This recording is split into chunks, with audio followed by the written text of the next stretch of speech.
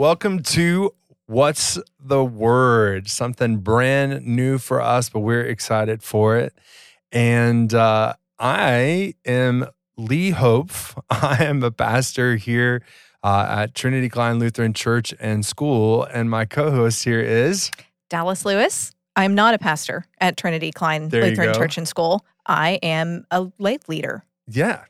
And what does that even mean? It means I just go to church here and I help when I can. There you go. Well, hey, we're doing something new here, brand new podcast.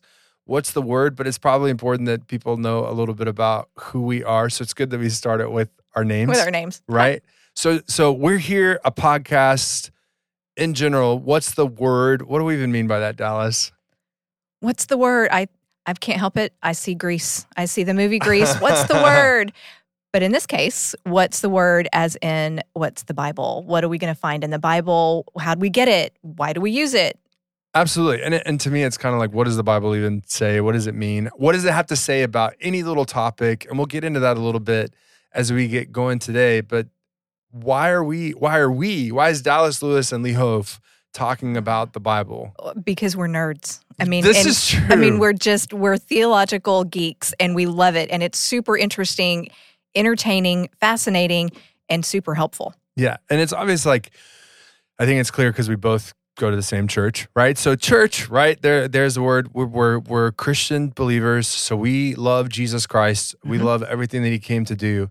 And so when it comes to the word, ultimately we'll get to talk about this, I'm sure, as these episodes unfold. But ultimately, the fullness of these books that are sitting on our table, we'll talk a little bit about what that means today too, are all pointing to Jesus and everything that he's done. And for us, right, the impact of Jesus Christ in this world, everything he has to say to us is so important for other people to know. But Dallas, do they know? I don't know. I myself, I'm a student of this, and I think it's fascinating. And I'm ashamed to say that I don't always turn to the Bible as my first line of defense when I'm faced with something.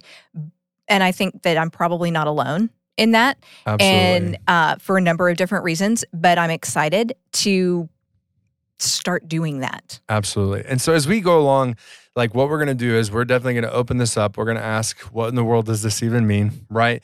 We're certainly going to find the ways that how does the Word of God, that's a phrase we would use for the Bible, the things God has said to his people, how does that affect us now? What does this mean for us now? How does it unpack? And especially, I think it's really important for us to talk about how we really want to have this conversation.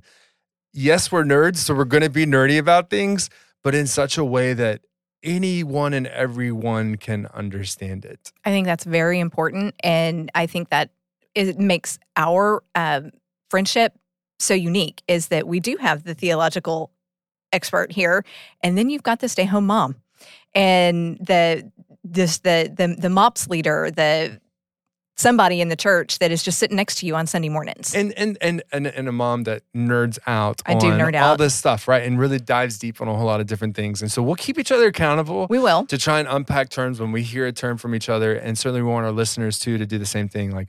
If we're confusing or anything like that, that's not what we want to do, because especially as we talk about in this episode today, the Bible can be incredibly intimidating, especially if you're first starting out.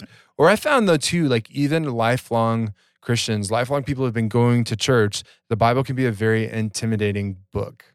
I agree with that. I mean, you think about all of think of the main characters in the Bible. You have Jesus. Yes. You have Moses. You have, Joshua. You've got all of these Old Testament titans. And then you think, I'm not like one of those. I can't do that. I'm not. You've got the apostles and Peter, Paul, James, John, all of the New Testament heroes, and it makes it an intimidating factor because it's easy to forget those were regular dudes. Oh, those absolutely. were regular people, but we've elevated them and into legends. Yes, and we take away their humanity. You're hitting on the book I want to write. I still haven't written it. I need to get on it, but there's so much stuff going on. I want to write the book. There's only one hero in the Bible. Right? And his name is Jesus. That's good. Right? Because we do, we have this tendency to go like a VBS themed holy heroes. And again, I'm not knocking anybody that's done that. Oh, I just did a fancy VBS is a thing called Vacation Bible School. It's where like the community is invited to come and get like Bible classes every day of the week and have fun and do dances and sing songs and things like that. But like, and there's always a theme, but we do that. We try and make these human beings. Well, like I'll give you the example, Old Testament guy, David.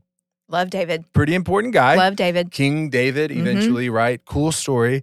But I still think of how when people are like, you remind me of David, and I go, ugh. Which side of David? Right. I know. Which and that's, one? They're trying to say the kind thing, right? Because the Bible says, or that shares with us that God said that David was a man after his own heart, right? What a cool compliment. But David was also the guy that saw a woman bathing on the roof and liked her so much that wanted to get her husband killed. And since he is the king, put him at the front of the army, had him killed, and then all of a sudden married her and tried to hide it and then got caught. I was like, please don't idolize David, right? Not a good move, not a good thing to do. So it can be intimidating though, right? Because we can read the Bible in this way. Right. And all of a sudden these people were perfect and things like that. But ultimately, this is a good place we didn't know we were going, Dallas. I know. Rabbit trail. If you had to summarize for someone who's never opened the Bible before, what's the point of the Bible? Like, why do we open it? Why do we look to it? What comes to mind for you? For me, the first thing, redemption. And that's a fancy word. Tell me what that means. So I am, all of the faults that I have, and there are so many, they're gone. They're taken away because God is actually merciful and he actually loves me and he delights in me and he's happy with me, maybe not all of my actions, sure, but with me wholly as a person. And I just think of redemption. And Dallas, how in the world do you know that God loves you that much? The Bible tells me so. And specifically, there's kind of a key thing that happened. Well, he sent his son. Yes. His only son. His one and only son to die a very terrible, terrible death for me. And he would have done it if I had been the only person that needed it. He would have done it. He would have done it if you had been the only person that needed it. But that wasn't the case. The world was in a very sad state, and Jesus went to the cross, but he didn't stay crucified. Right, dead. I mean, 3 days later, he walked out of the tomb, very much alive. Yeah, very much alive. Which shows us he has power, the power that he said he had. He was who he said he was. That's right. And I know at some point in this whole podcast journey that we're going to go on, we're going to dive deeper into all of that and what that means. But as we get started, we really want to talk about like what is the word and how we get going. But one of the things that we found to be important is actually opening up. I like to say it all the time. It's so funny when you trip people up with this. I ask the question, even in a sermon, I'll be like, all right, there's a correct answer to this. When is the Bible most helpful?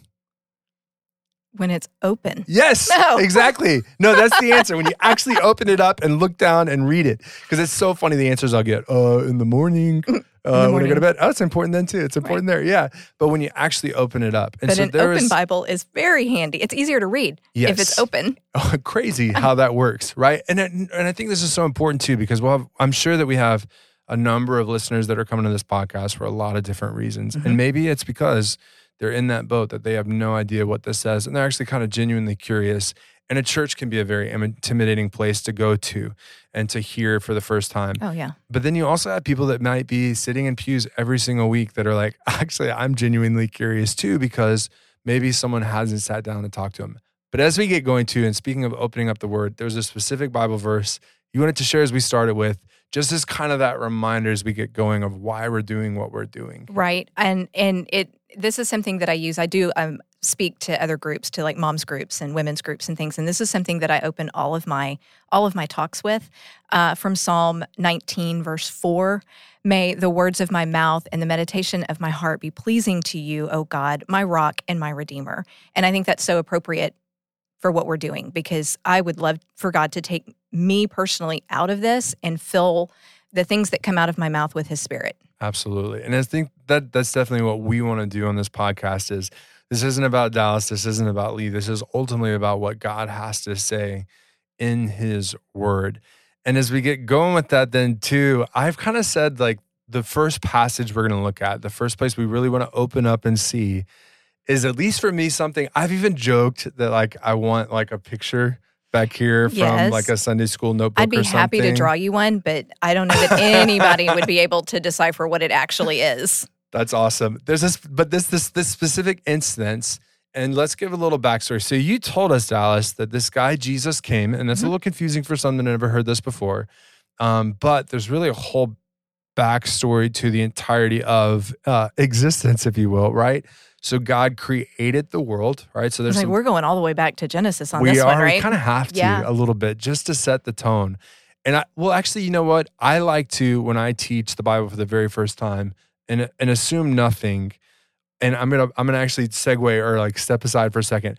I still remember my very first year here, my very first summer, and it was wonderful. There was a Bible study being offered in the student ministry building. One of our older folks was leading that Bible study, and two of the girls from it wanted to be baptized. What a cool thing. We'll talk about the promise of baptism at some point, I'm certain, right? But anyways, I went to go talk to them. And like the woman would bought all four of us lunch, and we were talking through some things just about baptism, what it means. And so there's a really weird phrase that, again, at some point in this podcast journey, we'll get on. It was old Adam, okay? And fun, deep, nerdy, theological thing to go back on. But I looked at these girls and I was so proud of myself because I was like, oh, that's a fancy term. Like that's an unknown thing. So let me. I was like, so it kind of connects back to in the very beginning with Adam and Eve, and the girls' faces were blank. Blank. I said, Adam and Eve in the beginning, and they verbalized, we have no idea what you're talking about. And I said, I closed the little book that I was helping out. I said, well, in the beginning, right? In the beginning, God created all things, and he made them perfect. Mm-hmm. And what we mean by that is there really was no problems, no brokenness, no sin, all this stuff.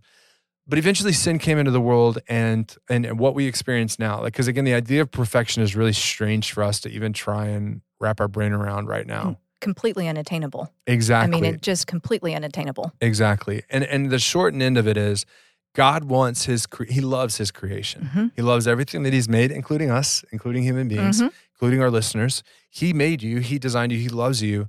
And that's what he's going to bring back at the very end. Okay, so I like to put the start and the finish in front of everybody all the time, right? It was perfect in the beginning. It will be perfect, what we would say, on the day when Jesus comes back to make all things new. That's a phrase that we find in the final book of the Bible, Revelation. He's going to make all things new. So in between, though, the key is Jesus. The key is what he came to do. So this Jesus guy, God took on flesh in the person of Jesus Christ. Again, we'll unpack that later on. Hold with us, listeners, for the very first time. And this Jesus carried out ministry, right? By the time he was around 30 years old, he carried out ministry for 3 years, serving people, doing incredible things, miracles, teaching with authority that they hadn't heard before. A lot of biblical history we could get into. But in order to dive in the specific place of Acts, as you said, he went to the cross. He died, a Roman crucifixion. Tell me about that, Dallas. Brutal. I mean, brutal. The fact that Jesus made it through to actually dying on the cross is in and of itself a miracle. Most people anybody else that would have had to undergo the punishment before he made it to the cross, carrying his own cross, the loss of blood, just being up there was in and of itself a miracle. And the Romans were so good at their job. I mean, they were super skilled at killing people. Yeah. And I know that's really graphic for people to hear, but it really is. Like, you look at history is pretty graphic. I mean it is. And that particular crucifixion essentially is like drowning in air, right? Mm-hmm. So you're suffocating as you're hanging there, things like that. But and again, we'll get into what this means. But homie died, right? So Jesus died. Jesus died. Say that? Yeah. I don't know. I'm the pastor. I guess I can say that. You can say it. Okay, so Jesus died, and then but here's the thing: in his ministry, he said, I'm going to die. I'll be back. And I will rise on the third day. I'm going to be back. Mm-hmm. And again, this was to demonstrate he was who he said he was. Which was? God in the flesh, right?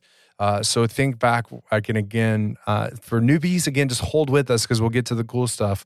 But like when Jesus is coming into the world, right? What was the name that they were describing as? It was Emmanuel, and that's Hebrew.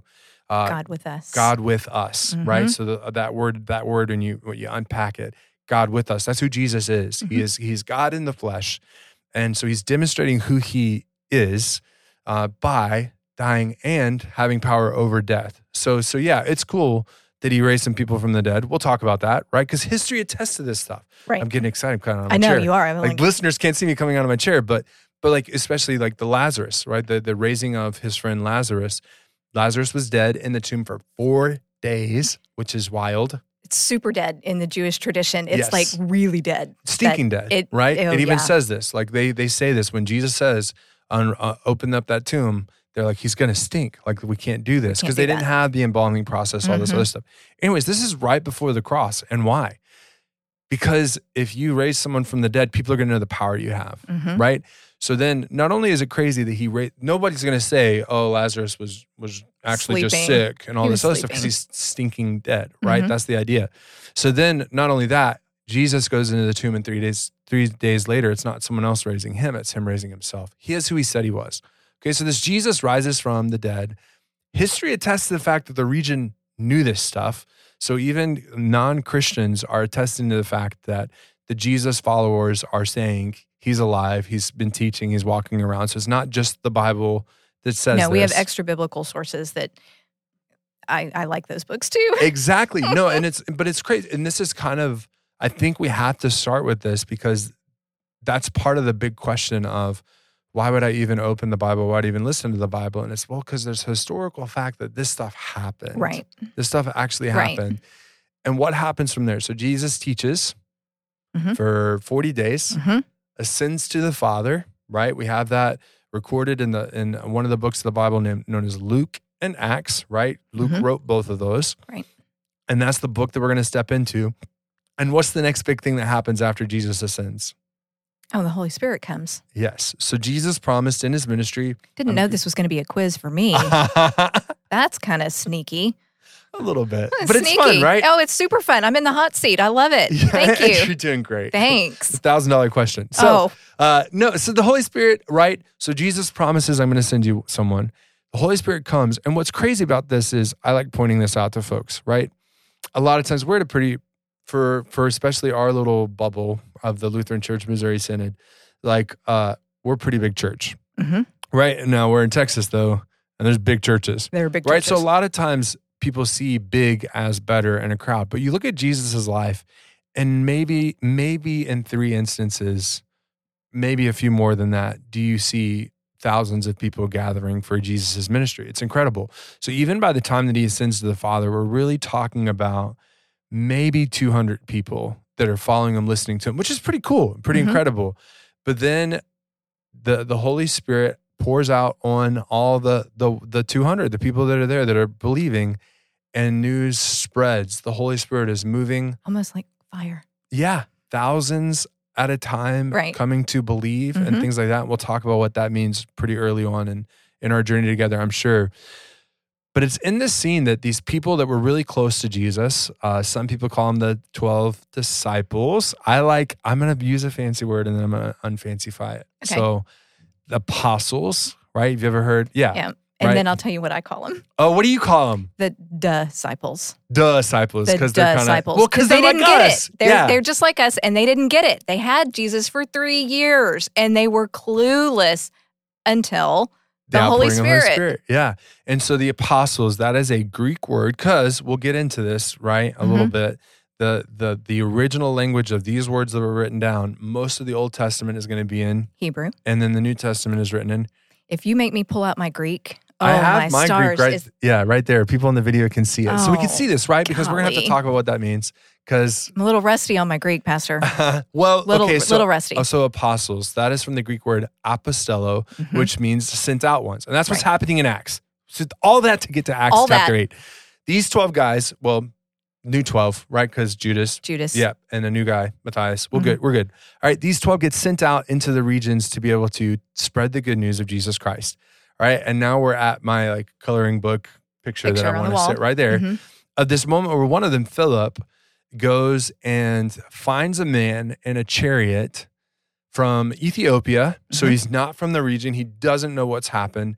And he's specifically reading the scroll of Isaiah. Okay, so Acts chapter 8, that's where we're at. And I want to open up my Bible. Okay. Go ahead. So here we are in Acts chapter 8. And again, for the listeners that's trying to track with all of our fun stuff right now.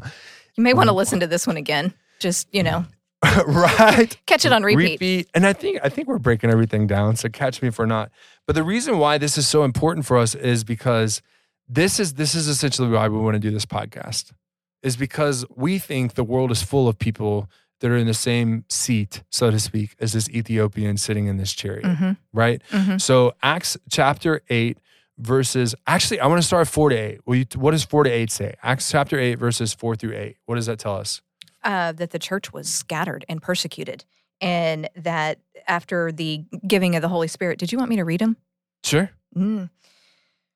And I put my glasses in the other room. Oh, you're good. Do you want me to read it? No, I can read good. it. All I'm right. good. I'm not that old. I'm just working on it. So Acts chapter 8, verse 4 says, those who had been scattered preached the word wherever they went. Philip went down to a city in Samaria and proclaimed the Christ there. When the crowds heard Philip and saw the miraculous signs he did, they all paid close attention to what he said. With shrieks, evil spirits came out of many, and many paralytics and crippled were healed. So there was great joy in that city. All right, so that gives us a great context for Philip. So Philip's been sent to this area of Samaria. We can break down that a little bit more. So it's in between the regions where Jesus did most of his ministry. He also did ministry in Samaria, but you kind of think of the region that Jesus did his ministry. You have the lower areas called Judea, the upper areas called the Galilee, and then the in-between is Samaria. We'll at one point get into the history of that, I'm sure. But that's where Philip is. Philip's giving all this and pretty incredible stuff happening.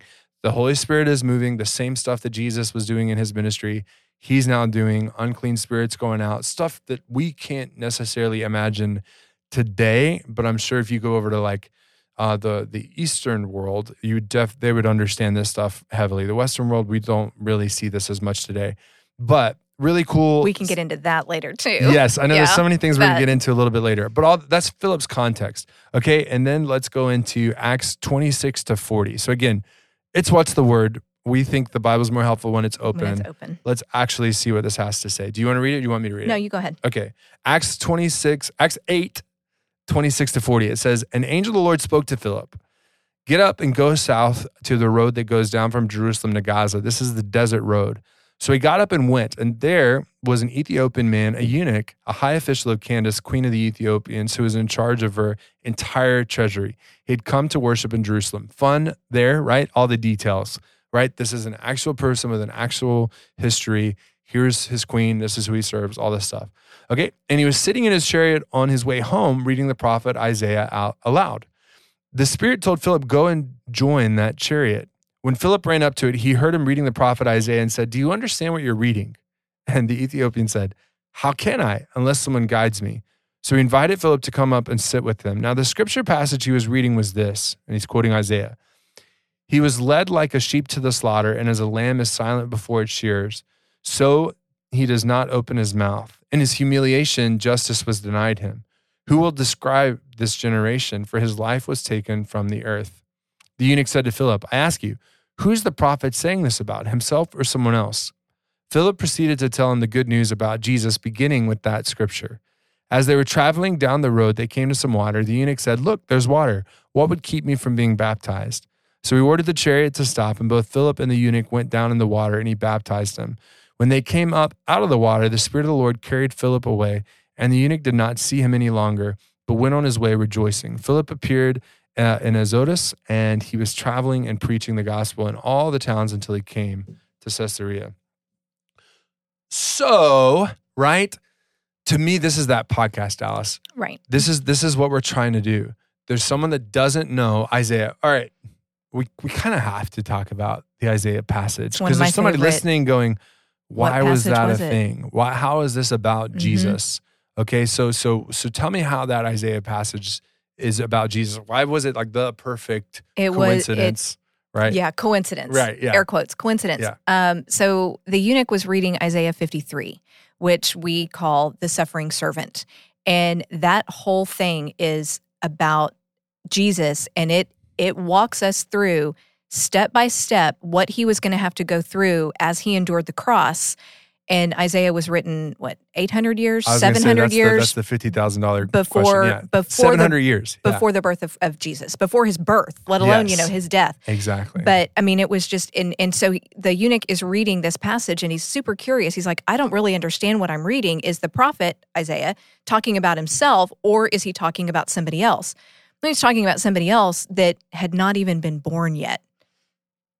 Yeah, and specifically, what is he saying is going to happen, right? So led like a sheep to the slaughter. Okay. Yep. What does that mean? So something or someone is going to die. Got Right. it. Okay. He's silent, and when we look at Jesus's final hours, like there's moments where he chooses not to respond. Mm-hmm. In his humiliation, justice was denied him. So this isn't fair that Jesus goes to die on the cross for us, or period. Right? He had not done anything. He hadn't done anything wrong. Nothing was illegal. People just wanted him dead. And then his life was taken from the earth. It's talking about the cross. Now, Philip, again, think about Philip. He witnessed all this stuff. Right. He saw this happen. And so he's like, this is about Jesus. Let me tell you what I saw. And again, see what happened. Can you imagine that conversation? I mean, I he know. would have been talking so fast, so anime. I would have loved to have been a fly on the wall while he's trying to explain that. And he's like, wait a minute, I have to stop and I have to back up. Absolutely.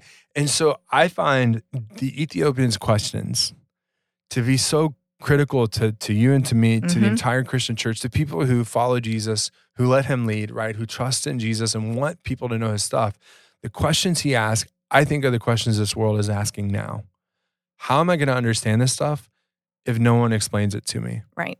And so it's funny because even as we've been reading and quoting things, there's some fancy words that I saw, right? So like your translation said Christ, mine said Messiah. What does that even mean? Isn't that Jesus' last name? Well, right. I thought Christ was his last name. Right. That's what I mean, right? Just kidding. So but Christ is more of a title, Right. Messiah more of a title. So it's talking about a chosen one who was promised from the very beginning that Right. would redeem the world, that whole start to finish thing that we were talking about. And then as we were going to some of this stuff about baptism and things like that. But essentially the question is still so crucial for us. How's anybody going to understand this stuff if we're not talking about this? And not talking about it in a way that the church usually does. Mm-hmm. We're so fancy ourselves, and that we forget what it's like to have a blank slate entirely. So several years ago, won't say how many years ago, Jeff and I, my husband, were on an overseas trip. We went for it was a gifted trip to us, and we ended up in Italy Okay. for Holy Week. Oh, wow. Amazing. All right. You used a fancy word for me. Okay, the week right before we celebrate Easter. Okay. Okay, And Easter being the death and resurrection of Jesus. yes, so celebrating the resurrection of Jesus. Right. I think people see the Facebook post, In so maybe a we're good there. foreign country. So we are attending church services because during that particular time period in the church, there's a lot going on. There's a lot of activity. There's a lot of programmed activity Sure. Yeah. for that. So we're in a foreign country going to church services that we are very familiar with here at home, but we went to one service that I believe was in Latin. Oh, fun. The rest of them were in Italian. If you think my Greek is rusty, hit me with Italian and Latin. But it made me think of this passage, or this passage made me think of that trip, that if I had just walked in off the street not knowing anything, I would have been even more confused than I already was because I didn't speak the language. So I just think it's super fascinating that this eunuch, how am I supposed to understand this if there's nobody to teach me? Here we are. Here we are. Here we are. What's the word, right?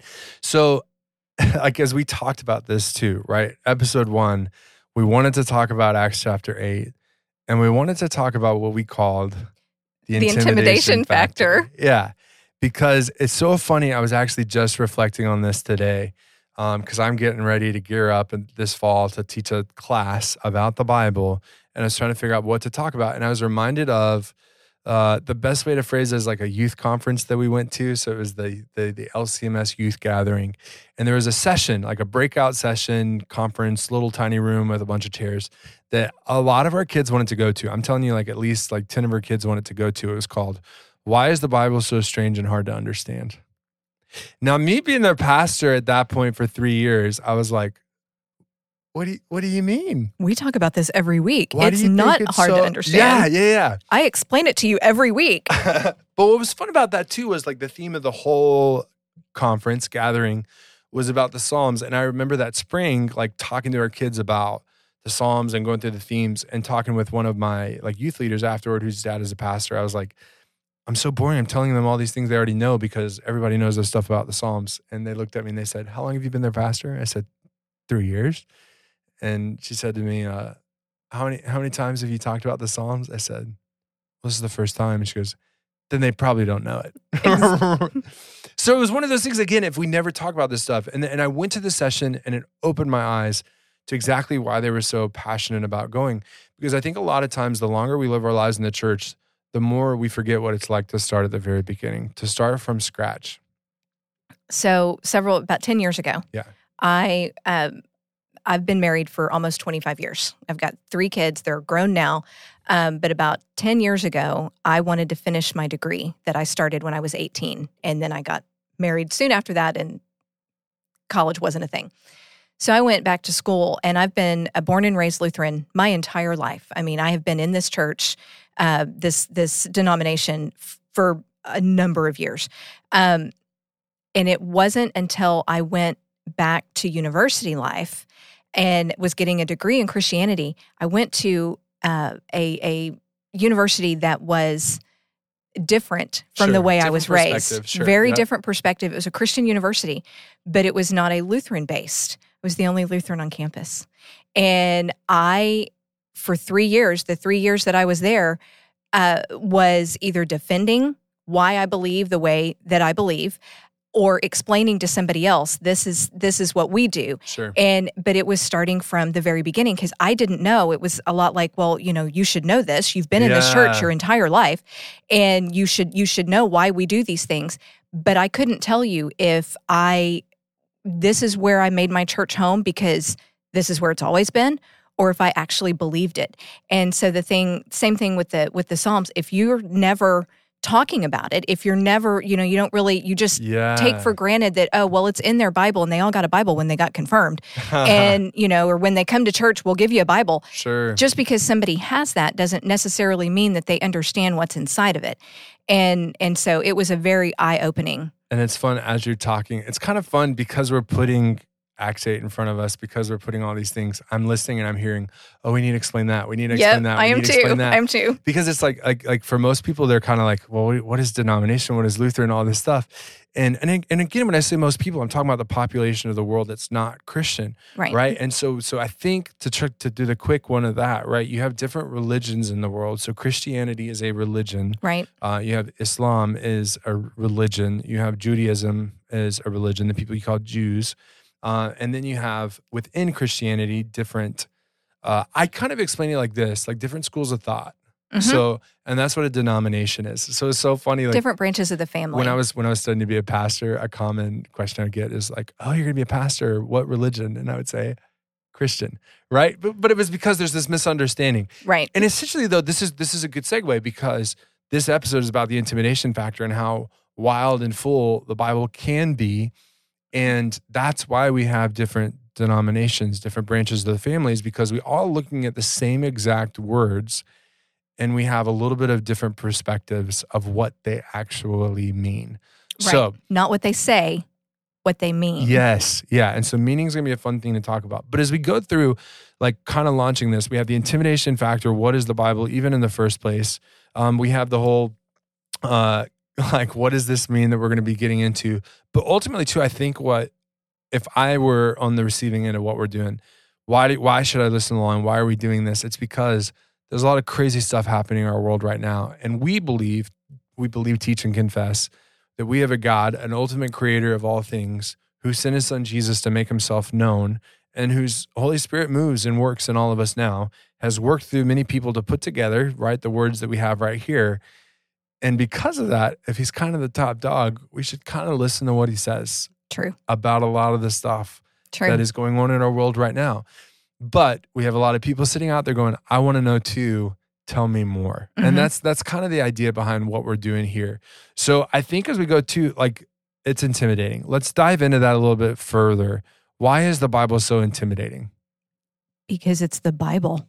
I mean, it is like the ultimate, the beginning and end of our belief system. So if we look at the Bible, for me personally, you look at the Bible and I've had people ask me, how can you believe all of that? Oh, I mean, sure. like all of it. Like there's a talking donkey in the Bible. Oh, sure. So there's crazy stuff that there's happens. Weird, crazy things that are in the Bible, and and they look at Dallas. Really, I mean, you bought into all of that. Well, even the 100%. Even the whole like the first 4 verses of Acts 8 that you read. Oh, right? yeah. He was doing some pretty incredible things. What do you mean spirits coming out of people? Because we're looking at it with our reason. Yes. And reason has no place with miracles, which is what the Bible is founded on.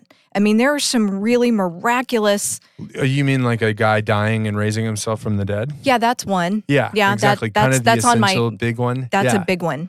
Yeah. So it's intimidating because there's stuff that we just don't fully understand. Right? Because we weren't there. We weren't there. And so that's what's kind of cool for me too is like we kind of said we'll dive into this too. It's old, right? It wasn't originally, believe it or not, it wasn't originally written in English. What? Right? And so not only that, like we have, well, and I have like for the viewers kind of watching us right now, I have like the Greek and the Hebrew, right? So this is a modern version of what has been passed down through the ages. And the cool thing is there's a great accountability for each of these things to be able to look at the original documents. And we're not talking about like, oh, Matthew wrote down one thing and that's what we have. Like, no, like the people that witnessed this stuff wanted people to know it so bad that they copied it over and over and over and over again. And when it comes to history, that's where the like validity comes in, is how accurate was the copies of what was made. And that's the cool thing is, historically speaking, like this is some of the most evidenced ancient documents that we have. So are you familiar with the project, the Human Genome Project? Sure, yeah. So all of the ways that the scientists are trying to figure out and they're trying to map us. Yeah. Placing all of the fragments, all of the documents, all of the scraps of paper written down for the Bible is like scientists doing the Human Genome Project. Interesting. Because there are hundreds of thousands, and they all say the same thing. Huh. They're all pointing to the same thing, and it is that in and of itself is the miracle. That is an act of God. Oh, how many authors were used to tell one unified story? And for our listeners that want to know more about this stuff, like I really appreciate, there's an organization called Lutheran Hour Ministries. You can Google them. So if you Google Lutheran Hour Ministries, the Bible on Trial, like it's free, you can watch it. Like, and it walks through kind of the deep dive on what we're talking about right now, that it really is miraculous how many ancient documents that we have that all say the exact same thing. You know, and the older I get, right? So I'm only 34, right? So we are not going to talk about my age. Right? No, we won't. Like, but like the thing is the older I get, the more I appreciate how recent history is. So like when I think about even in America, like the Civil Rights Movement, when I think about World War II, when I think about the start of America, as a kid, I thought, oh, why are we talking about things that are so old? And as I keep growing, I'm realizing like those were lifetimes away. So those were only a few generations back. Okay. So then like, and the deeper I go on that, right? All this stuff, these are people, these are real people. And today, like I'm a huge fan of like the Marvel Cinematic Universe, right? Big fan. Okay. We had to get it in. So I was waiting. I mean, it took like 20 minutes. I thought a modern miracle was over 23 movies created over 10 years. They told one unified story. But if you really deep dive, there's a lot of plot holes, a lot of other things in 10 years. So now you look at this work that was created over thousands of years, created, not only that, now handed down over multiple thousands of years, and it still tells one unified story, even when you go all the way back to the very ancient original stuff. In archaeology, we keep digging up stuff, and it keeps affirming everything that's written down in this book. So it's kind of fascinating to really do that. But that can be intimidating too, Dallas, because we're talking about thousands of years, multiple authors. Like you were mentioning the highlights earlier of Moses and David and all these characters, but then you get into like more of the minor characters, and it's talking about thousands of people's names even in here. Right. So Dallas, that's super intimidating. how do we make that a little bit less intimidating for our listeners as they join us for this ride that's going to be, what's the word?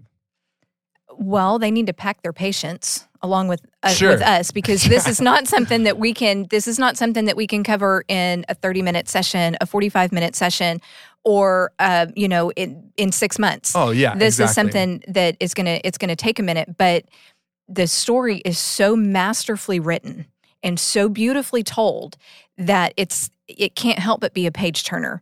Even when you're sitting there looking at the genealogies of, he was the son of this one, and this one was the son of this one, who was the grandson of whatever.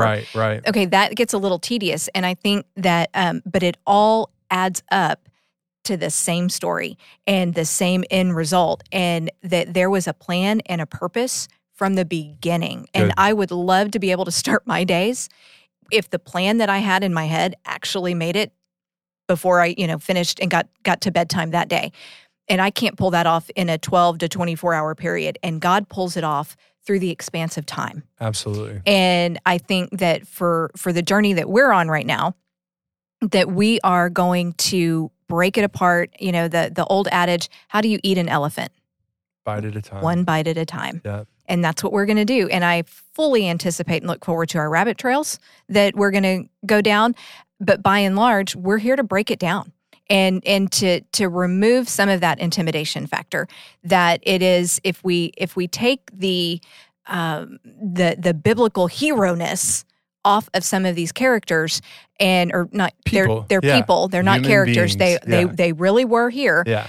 Then it becomes a lot more manageable for us. I mean, I could spend a year in Genesis, And like one step at a time. oh yeah, Right? So, and I love this, right? Because we're going to invite our listeners here at the very start of this to join us in just the basic premise of what we believe about what we could call today this book. Right.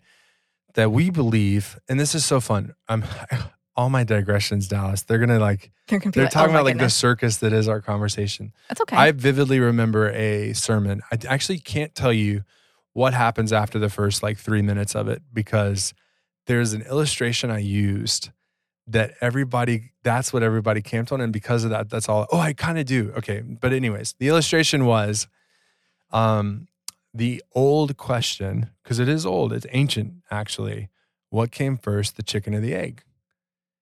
And it was just because I was connecting it to something else. Maybe one day we'll hear that on this podcast. But what came first, the chicken and the egg? I said, do you know how old that question actually is? I said, philosophers like Plato were actually dealing with this question because they couldn't make sense of where we all came from. If where did we all come from? And this is a huge topic that, of course, we'll get to at some point in our journey together of no, seriously, where did all this stuff come from? Because we have the world says, right, the conventional paradigm says that we all came out of like a cesspool, crawled, and became all these really diverse things and all this other stuff. And I said, what was funny was philosophers from an ancient time have wrestled with this, but the only paradigm that really makes sense of this is the biblical one, because the biblical paradigm says in the beginning, God created all things, including the animals, which means the chicken came first. I said, easy done.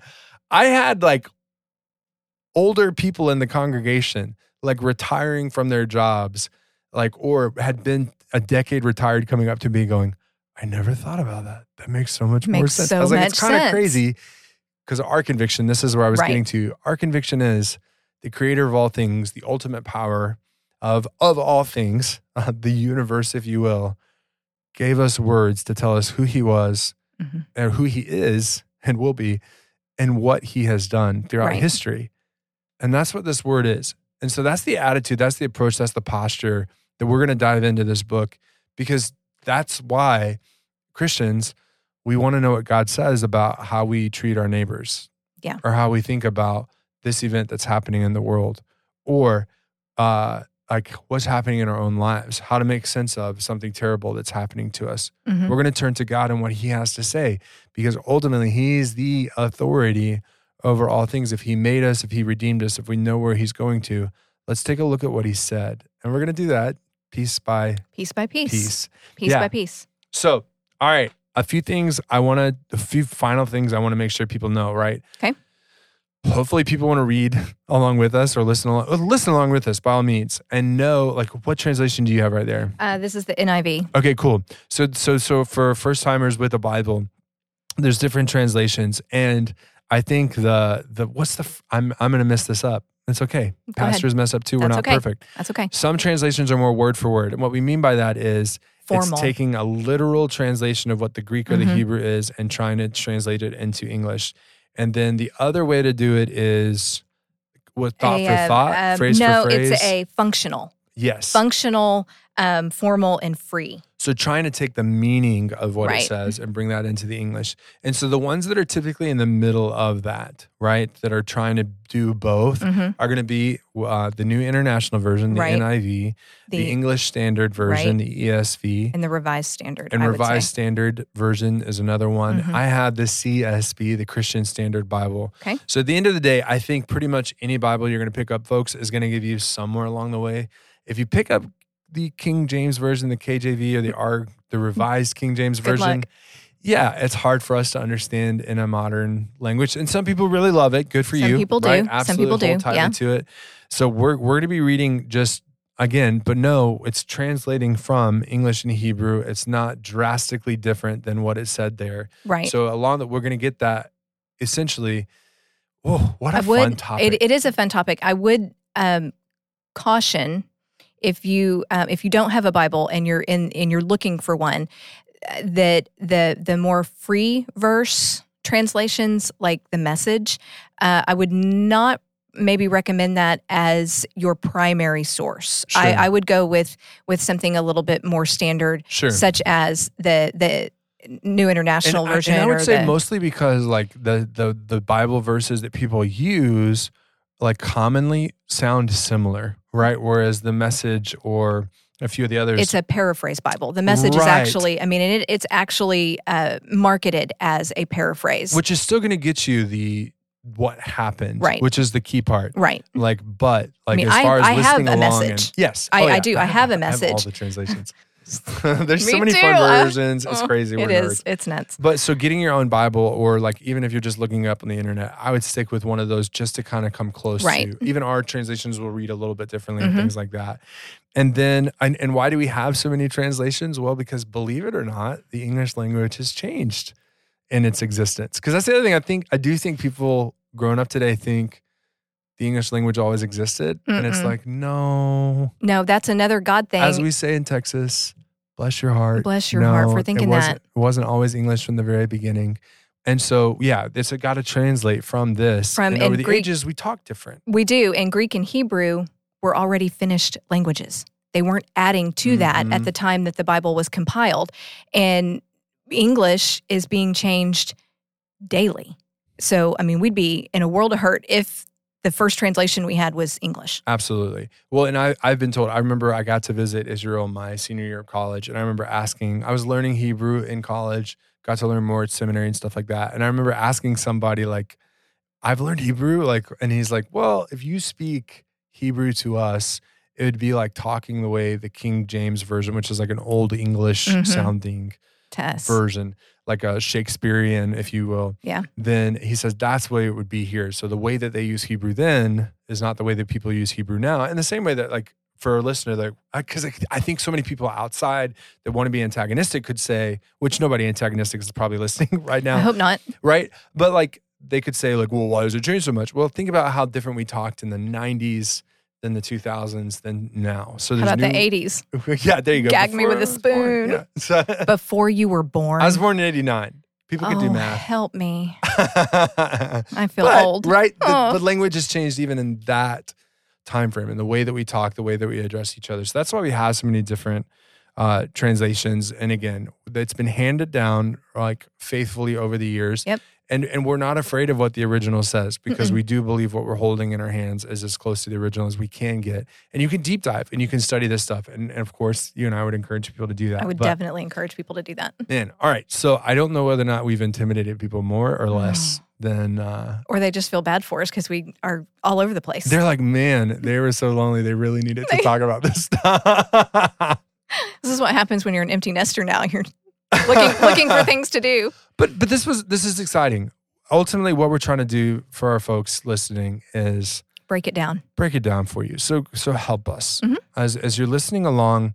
Help us to see your questions, to hear. We really want to try and understand where people are at, because we really want to be in the place of Philip in that moment of being able to help someone who's never heard this stuff before understand. And even people that feel like they have a little bit of an understanding, because I appreciate what you said early on. Like, we're students of this for life. Oh, yeah. We're all constantly learning stuff. And it's fun. And we have a school here, and I get the opportunity ever since I went to that. Why is the Bible so strange and hard to understand? I changed my lessons. I changed my topics to be Wow. about the Bible. And there's a really cool, the Bible Project is, I appreciate the Bible Project and the work they're trying to do to make the Bible understandable and bite-sized. And they have a really cool series about the Bible, intro to the Bible type thing. And I appreciate how they bring out how the way that Scripture was written in such a way that we would be students of it, that it would be a lifetime of reading and rereading. It's not written like our newspapers are, our books No. are, to be read once and you put it down. Like, the more you read it, again, think about the fullness of time that this thing was written to do. You start to see the ins and outs and the connections, and it becomes so full. And I've read passages, the same passage, multiple times at different parts and periods in my life, and it said something different to me. It hit different. Exactly. The words did not change. The words were the same, but the way that it spoke to me and the way that I was understanding was completely different. Yep. And I mean, I have a tendency to date. That if I'm going through something, I will write a date by a verse Nice. that I I'm like working that. on, Yeah. and that I'm reading and I'm studying. And so then when I stumble across it 5, 10, 15 years later, I can see that, I was here. So if I'm, especially in the Psalms, I when I'm struggling with something, I go to the Psalms. I can see the dates there, and I have to wonder, what was I going through in 2010? Sure. What was that's so happening fun. I at like that particular point? But God has been so faithful that I don't remember. I just know that He brought me through it. Yeah. So, but if you are looking at passages in your Bible, date them. Yeah. Date I like them. that. I like that a lot. To circle all the way back for our listeners too, right? To remove that intimidation factor Mhm. entirely. Like, we got off on the trail of like where we all came from. But that's what we're looking at, is you have a God who loves you, Mhm. a God who loved you so much He sent Jesus to die and rise again so that you can have eternal life in Him. And He gave you this gift that is His word, Right. to be able to listen to be able to lead us, To touch. to show us what has happened, Mhm. to ingest, I guess, right? To let it become a part of our minds Right. and our hearts and our lives, and to play out. And that's what we're going to start doing as we keep going in this time together, is we're going to really look at what God's word says about God's word. And why do Christians, so if you're ever wondering, like, why do the Christians care so much about what the Bible says? Well, we're going to show you some pretty specific passages as we keep going. As I've kind of said, the podcast is What's the Word? And we're kind of in the what's the word about the word? Or maybe a better way to say it is why the word? Why so the why word? do we care so much? And it is because the God who created us, who made us, who redeemed us, who's with us, has stuff to say to us. And so we're really going to dive into that as we get started. And then we get to all the fun stuff. And so I can't wait for people to engage with the podcast, to ask us questions, to show us things and things like that. Ways to do that: certainly listen to us, share it, follow it. You can certainly on Facebook, you'll be able to find us. If you look up What's the Word podcast, you'll be able to find us and be able to ask your questions, send us messages, things like that. There's a million ways to communicate and find people, because it's cool. This is going to be on all sorts of podcast platforms. Right. So find us, talk to us, especially there on Facebook, an easy way to connect with us, join the conversation, and hold us accountable to trying to break this down and really take the elephant. Right. If we one said bite at a something that time. didn't land right, that you were that we used words that were unfamiliar, Exactly. let us know. Yeah, because Let we us know. recognize. I'll even end on a little bit of a story. So this summer I got to go to Camp Lone Star. So that's a camp out in LaGrange, and there was a final year camper. So he just graduated college or high school. High school. Sorry, just graduated high school, and he was kind of described. They're doing a fun thing where they were dancing along to a song. It was the VeggieTales song, but the VeggieTales is a TV show that was about Bible stuff, but it was like in a rap version or whatever. And he got up there and he said, the reason why they did VeggieTales was because VeggieTales did what we're talking about doing. It broke down the Bible in a way that they could understand. And he kept using this word like it could hook them. It could hook them in. That's right. And he said for all of us that had grown up at camp was kind of our hook to keep us connected to the faith, connected to the Bible, and helping us to understand in a way that church just doesn't do. And so I am like, you're not going to surprise me at all to tell me you were talking in a way that I didn't understand. So don't feel like, I know some people can be intimidated to even say something.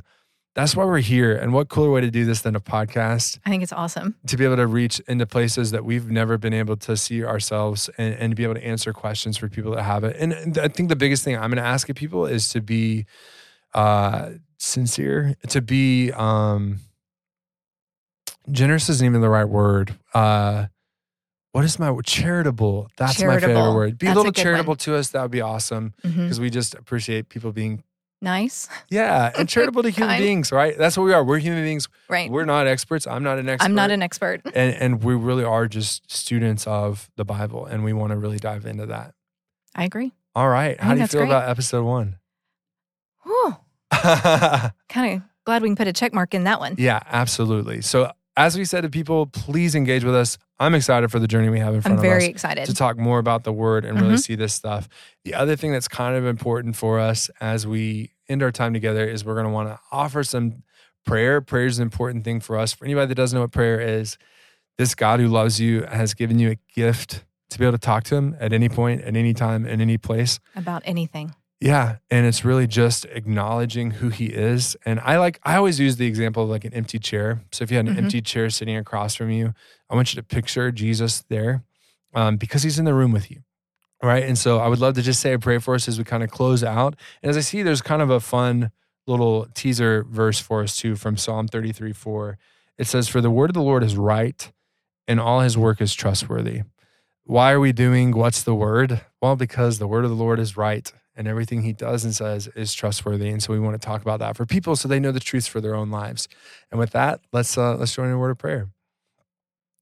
Good and gracious, merciful God, we thank you so much for today, Lord, for the opportunity even just to engage your word for a second, for a moment, to see the cool message that comes from it. And that is the message, Lord, that you made us, that you created us, that you loved us so much, that you want to spend eternity with us. And Lord, you've given us the gift of your word, Lord, to take root in our hearts and grow. And so, Lord, we just ask that you be with us, especially as we launch this podcast, as we engage in conversations that are going to last far longer, Lord, than we even expect. And Lord, we just ask that you move. Lord, that you help us to genuinely engage with people. Lord, for people to be engaged their questions with us. Lord, so that we can bring glory to you. And everything that we think, everything that we say, and everything that we do. And we pray this in the name of Jesus. Amen. All right. Thanks for joining us. And we will see you next week. Time. Exactly. We'll see you next time. Awesome.